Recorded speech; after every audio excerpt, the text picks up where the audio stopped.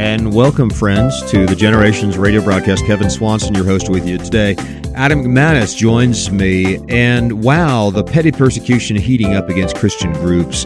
A president of a conservative Christian advocacy group out in Virginia, they had a annual dinner planned at a local restaurant, and within an hour of the event, it was all shut down. Metzger Bar and Butchery. Apparently, somebody at the organization, or somebody at the restaurant, did a search on the organization, which is the Family Foundation of Virginia, and discovered they were pro-life, they were,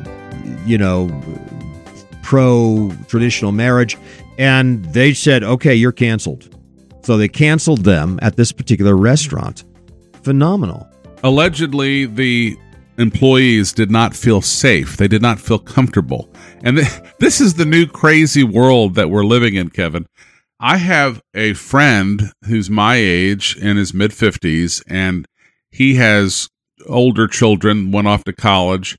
I happened to get married at 40. Anyway, that aside, he said his daughter came back from college freshman year for Thanksgiving break or Christmas break, and all of a sudden, anytime he championed a Christian worldview notion of being pro-life or pro-marriage or what have you, she said, I'm getting triggered. I can't hear this. This is not a safe environment. I mean, she had literally in 3 months been brainwashed. She couldn't even have a conversation with her father. Where they obviously now have a disagreement on issues. She went away to college as a pro-life Christian, and she came back as a liberal nut job who said she was triggered, and I guess she wanted to get in the fetal position with a heating pad and a blanket and a lollipop. Who knows?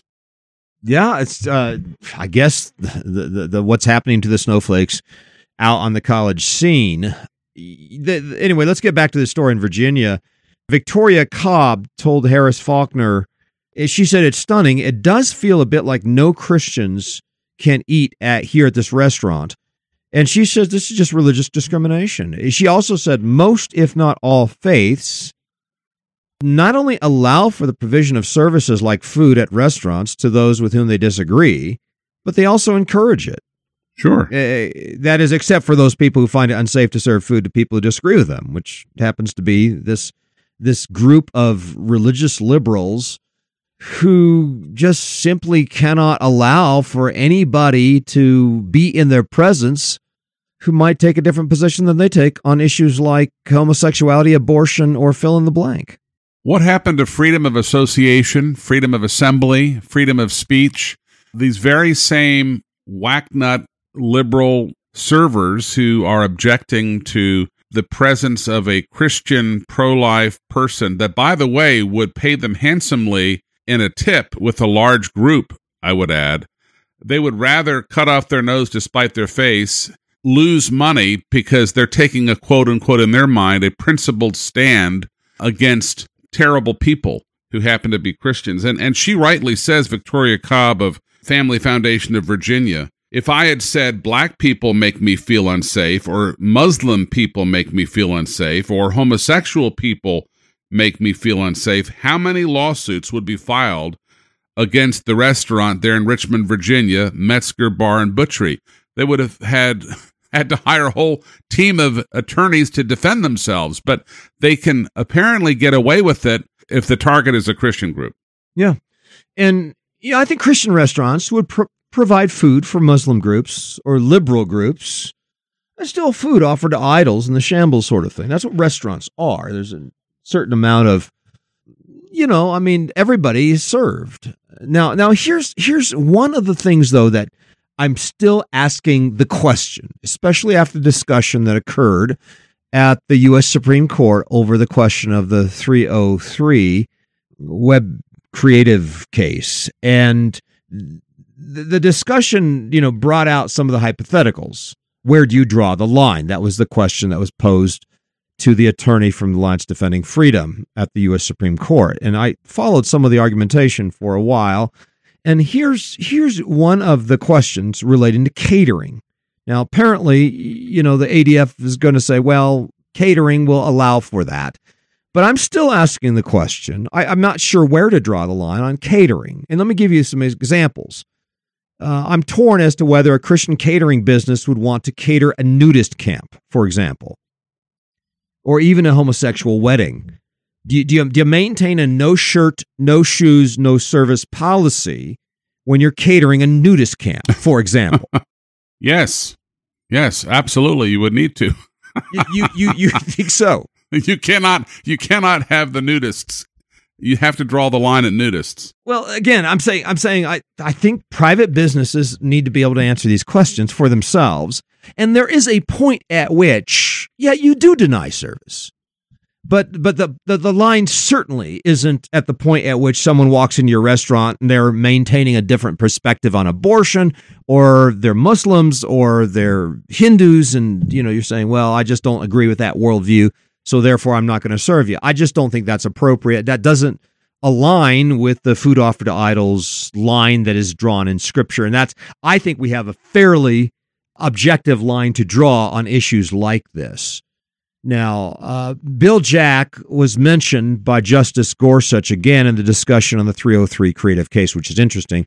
In fact, I think Bill Jack's attempt to walk into a bakery that was run by those who are more supportive of the progressive cause and sexual nihilism, et cetera, et cetera. He walks into one of these restaurants and he suggests that they make a cake for him which contains certain Bible verses that is not favorable towards certain sexual perversions, and he's denied service. Okay, and Justice Gorsuch mentions that situation. William Jack, he refers to William Jack in his discussion this last Monday relating to the 303 creative case as to whether or not to deny service for homosexuals if it affects freedom of speech issues, as in the case of website design, as in the case of wedding cakes, et cetera, et cetera. And it turns out that the Colorado Commission did not take the side of Bill Jack, but said, oh, no, these bakeries don't have to bake those cakes. But boy, if these homosexuals walk into a Christian bake shop, the Christian has to render, proper prostrations to the homosexual agenda and produce cakes for homosexual weddings. And so what's good for the goose is not good for the gander, according to the Colorado Commission. The double standard is alive and well. And I'm not sure where the Supreme Court of the United States is going to fall on this. No. Given the 303 creative case. Now, I know that, our side is fairly encouraged by what they're hearing, but Gorsuch took the wrong position on Bostock, as will Roberts. And so I don't know where they're going to fall down on these issues. It seems to me that, Christians are denied service, whereas, when Christians say, hey, I can't do this, and they want to deny service, that's not going to fly for our political leadership today, especially in some of these more liberal states like the state of Colorado. So the fact is that Christians are the ones more hated in our society than anybody else. And I want to address why that's the case. Why is it that Christians tend to get the short end of the stick? Why is it that, these restaurants wouldn't dare say, black people make me feel unsafe, or Islamic people make me feel unsafe, or homosexual people make me feel unsafe, and deny service? They wouldn't do that, but they certainly would for Christians. Why is it that Christians are the most persecuted, the most likely to be opposed and refuse service in these restaurants and other organizations like bakeries? That next on Generation. Stay with me.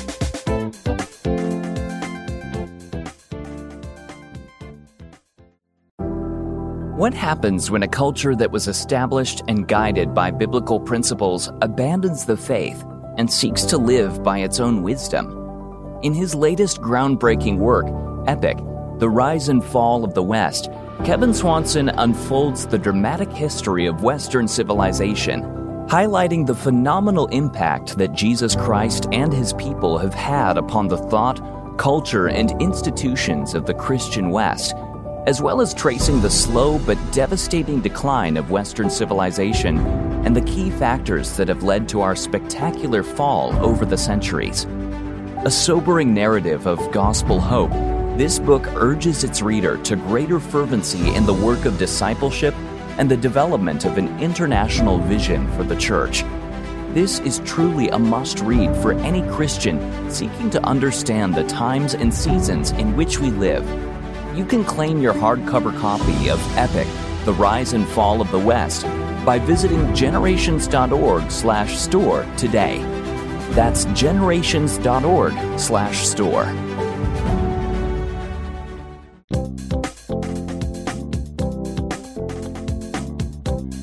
And we are back on the Generations broadcast. Kevin Swanson with you, also Adam McManus, and trying to understand why is it that Christians get the short end of the stick? Why are Christians discriminated against and, refuse service at restaurants, and yet that wouldn't happen for Muslims, that wouldn't happen for homosexuals, that wouldn't happen for any other group or minority group in America. Why Christians? Adam, you got a thought on that? I do. I think it's because primarily of the exclusive claims of Christianity. Best represented by John 14:6, when Jesus said, "I am the way, the truth, and the life. No one," it's a very exclusive offer, "no one comes to the Father but by me." So contrary to these bumper stickers that you see that use all the different religious symbols of the world's religions that say coexist, it's one thing to coexist, but the implication of the bumper sticker, however, is that all roads lead to heaven, and we just have different names for prophets or God or what have you. Muslims call God Allah. No, Allah is the false moon god. Muhammad is not a legitimate prophet. He's a false prophet. So you can point to Jehovah's Witnesses and Mormons, the various cults. So if there is a religion like Christianity that has these kinds of exclusive claims, then when Christians who represent Christ, who are his ambassadors, are in and about the society, whether it be at the restaurant in Richmond, Virginia, at the Metzger Bar and Butchery, or wherever, first of all, our very presence makes those who have not yet received Christ as Savior feel guilty for having rejected the offer of salvation. So they already have a chip on their shoulder when interacting with us, because our presence and our witness and our claim that they need to come to Christ as well, one beggar telling another beggar where he found food, is indicting to them. And then secondly, if we dare speak out in the public square, like the Family Foundation of Virginia clearly has, under the leadership of Victoria Cobb, the president, as she talked on the Faulkner Focus on Fox News, then that really puts them over the edge. So some server or group of servers apparently did their little Googling on their smartphone in between their little breaks at work and found out, oh, heaven forbid, the Family Foundation believes that marriage should be between one man and one woman. Abortion is wrong. Transgenderism is an abuse of the body.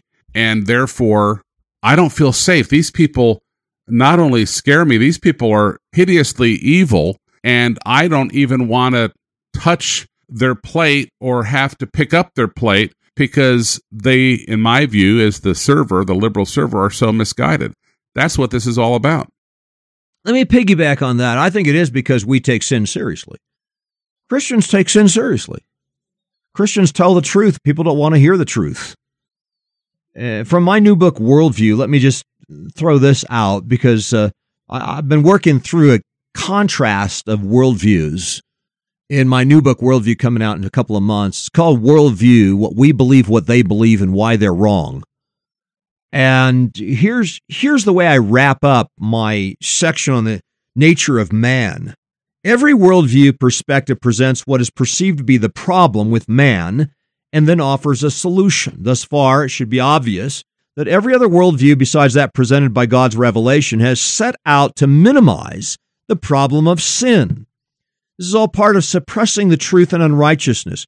Entire systems of thought are invented, attempting to reduce man's problem to something more manageable on his own, ignoring God's holiness, removing the notion of God's judgment and hell. Only the Christian faith is willing to seriously grapple with man's problem. No other worldview is willing to engage the severity of the problem or offer the only effective solution to it. That's because these worldviews are geared to soften the impact, anesthetize the conscience, and pave a smoother way to hell. Man's need is a new heart, real transformation of life, and a satisfaction for guilt, and that cannot possibly be produced by the scheme provided by Mormonism, Islam, Hinduism, Buddhism, or any other world religion. Only God could possibly bring about the solution for such a cosmic problem of infinite proportions. In consideration of the nature of sin, the law of God, from a Christian perspective, one cannot help but be struck by the sheer enormity of the human problem. Think about this. A single disobedient action has resulted in all the pain and evil in the world, the agony, the broken relationships, the depressions, the suicides, the wars, the cruelty, the murders, universal death for mankind, and the damnation of hell where the fire is not quenched and the worm never dies. What manner of offense would bring that degree of devastation to the world? That is Adam's first sin, bringing all of this horror upon the whole world over the last 6,000 years. What kind of offense would bring that degree of devastation to the world? The law of God must be holy, and God must be most exceedingly holy. Indeed, sin must constitute the most egregious defilement of the holy creation of God, and quite the infinite insult to the holiness of God, warranting such utterly terrifying, severe judgment at the divine dictate.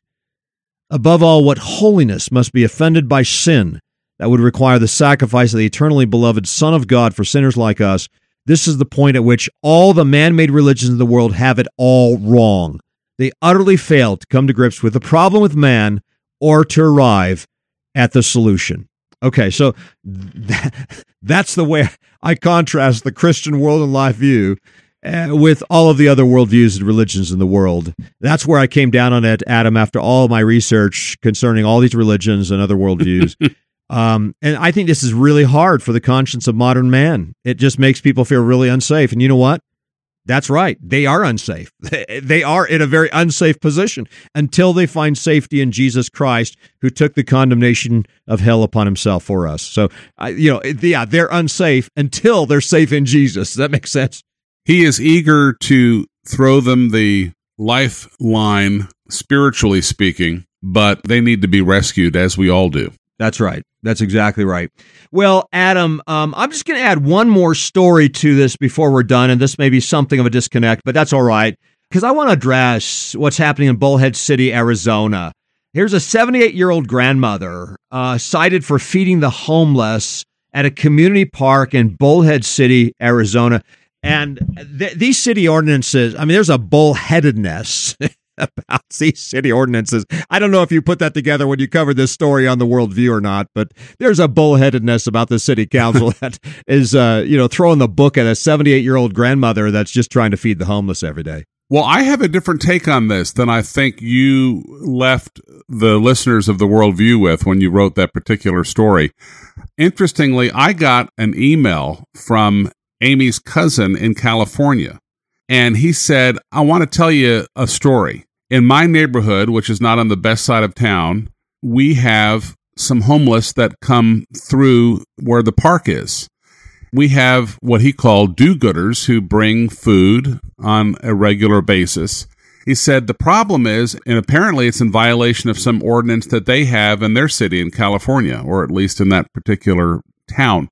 He said the problem is the homeless throw all the trash on the ground. They never throw anything out. So we've got a major litter problem, which leads to rats and mice and different infestations. There are needles left behind from the drugs they're using. Now it makes me uncomfortable sending my children there because I don't think it's safe, because some of these people have mental issues, and then the needles, etc. There's a place, obviously, and a time for compassion and help of the poor and the needy.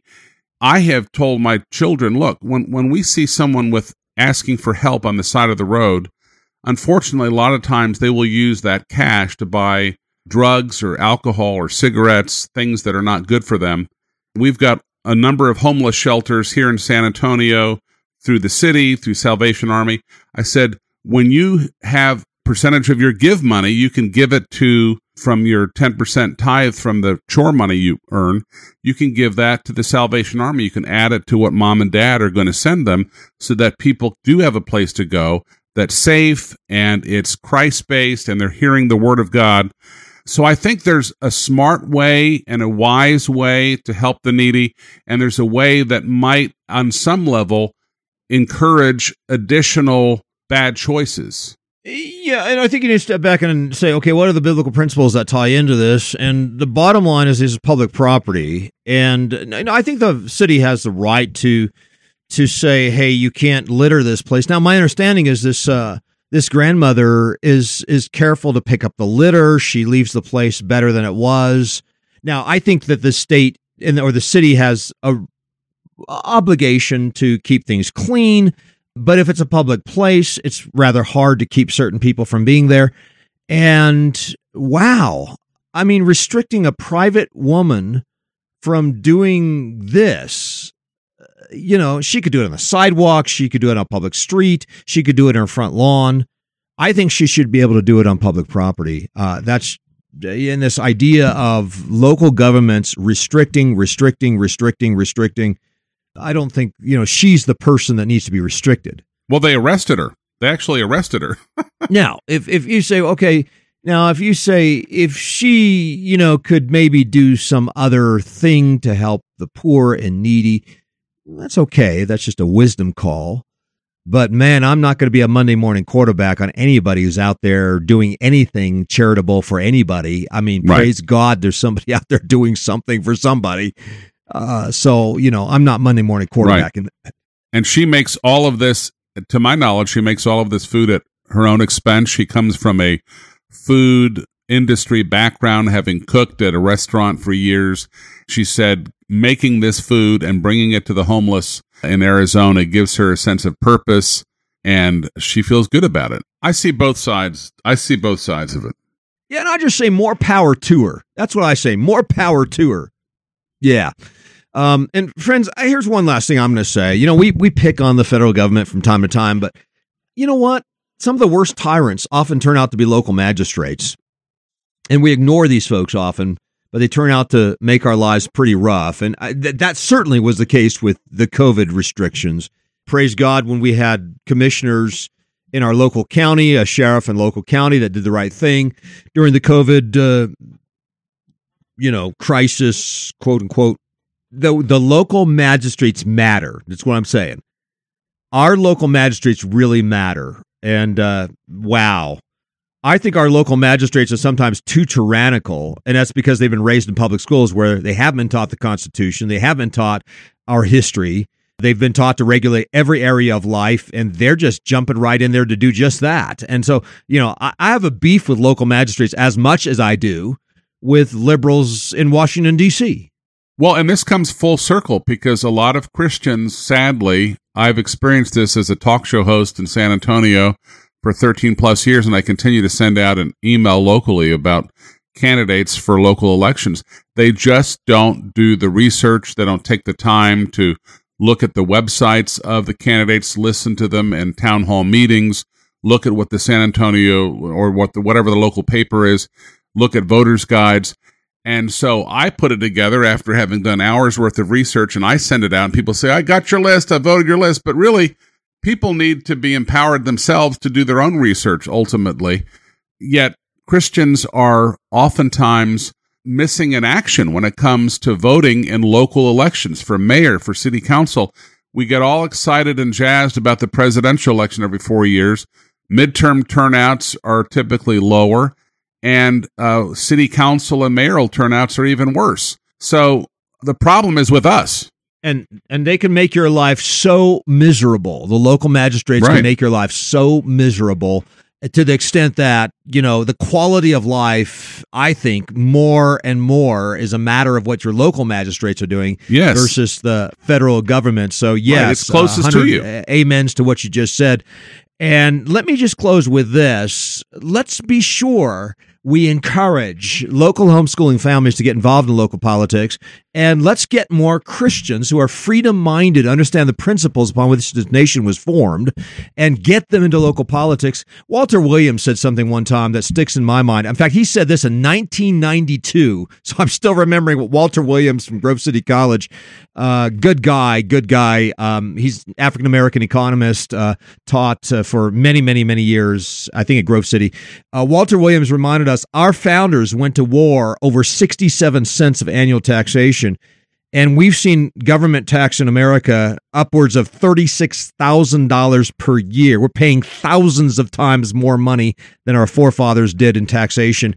And wow, our founders went to war over 67 cents of annual taxation. We need to be concerned about the rise of government control, government funding, government taxation at the local, state, and federal level. We need to be concerned with tyranny at every level. And let's give our children and let's give our church members the principles of sound government, the principles of small government, the principles of biblical government. And I want to encourage families to my book, The Story of Freedom, which brings biblical principle to bear in the area of the civil magistrate. And that, I believe, really does apply to local as well as state and federal governments. That wraps up this edition of the program. Friends, encourage you to The Story of Freedom, available at generations.org. This is Kevin Swanson and Adam McManus inviting you back again next time as we continue to lay down a vision for the next generation.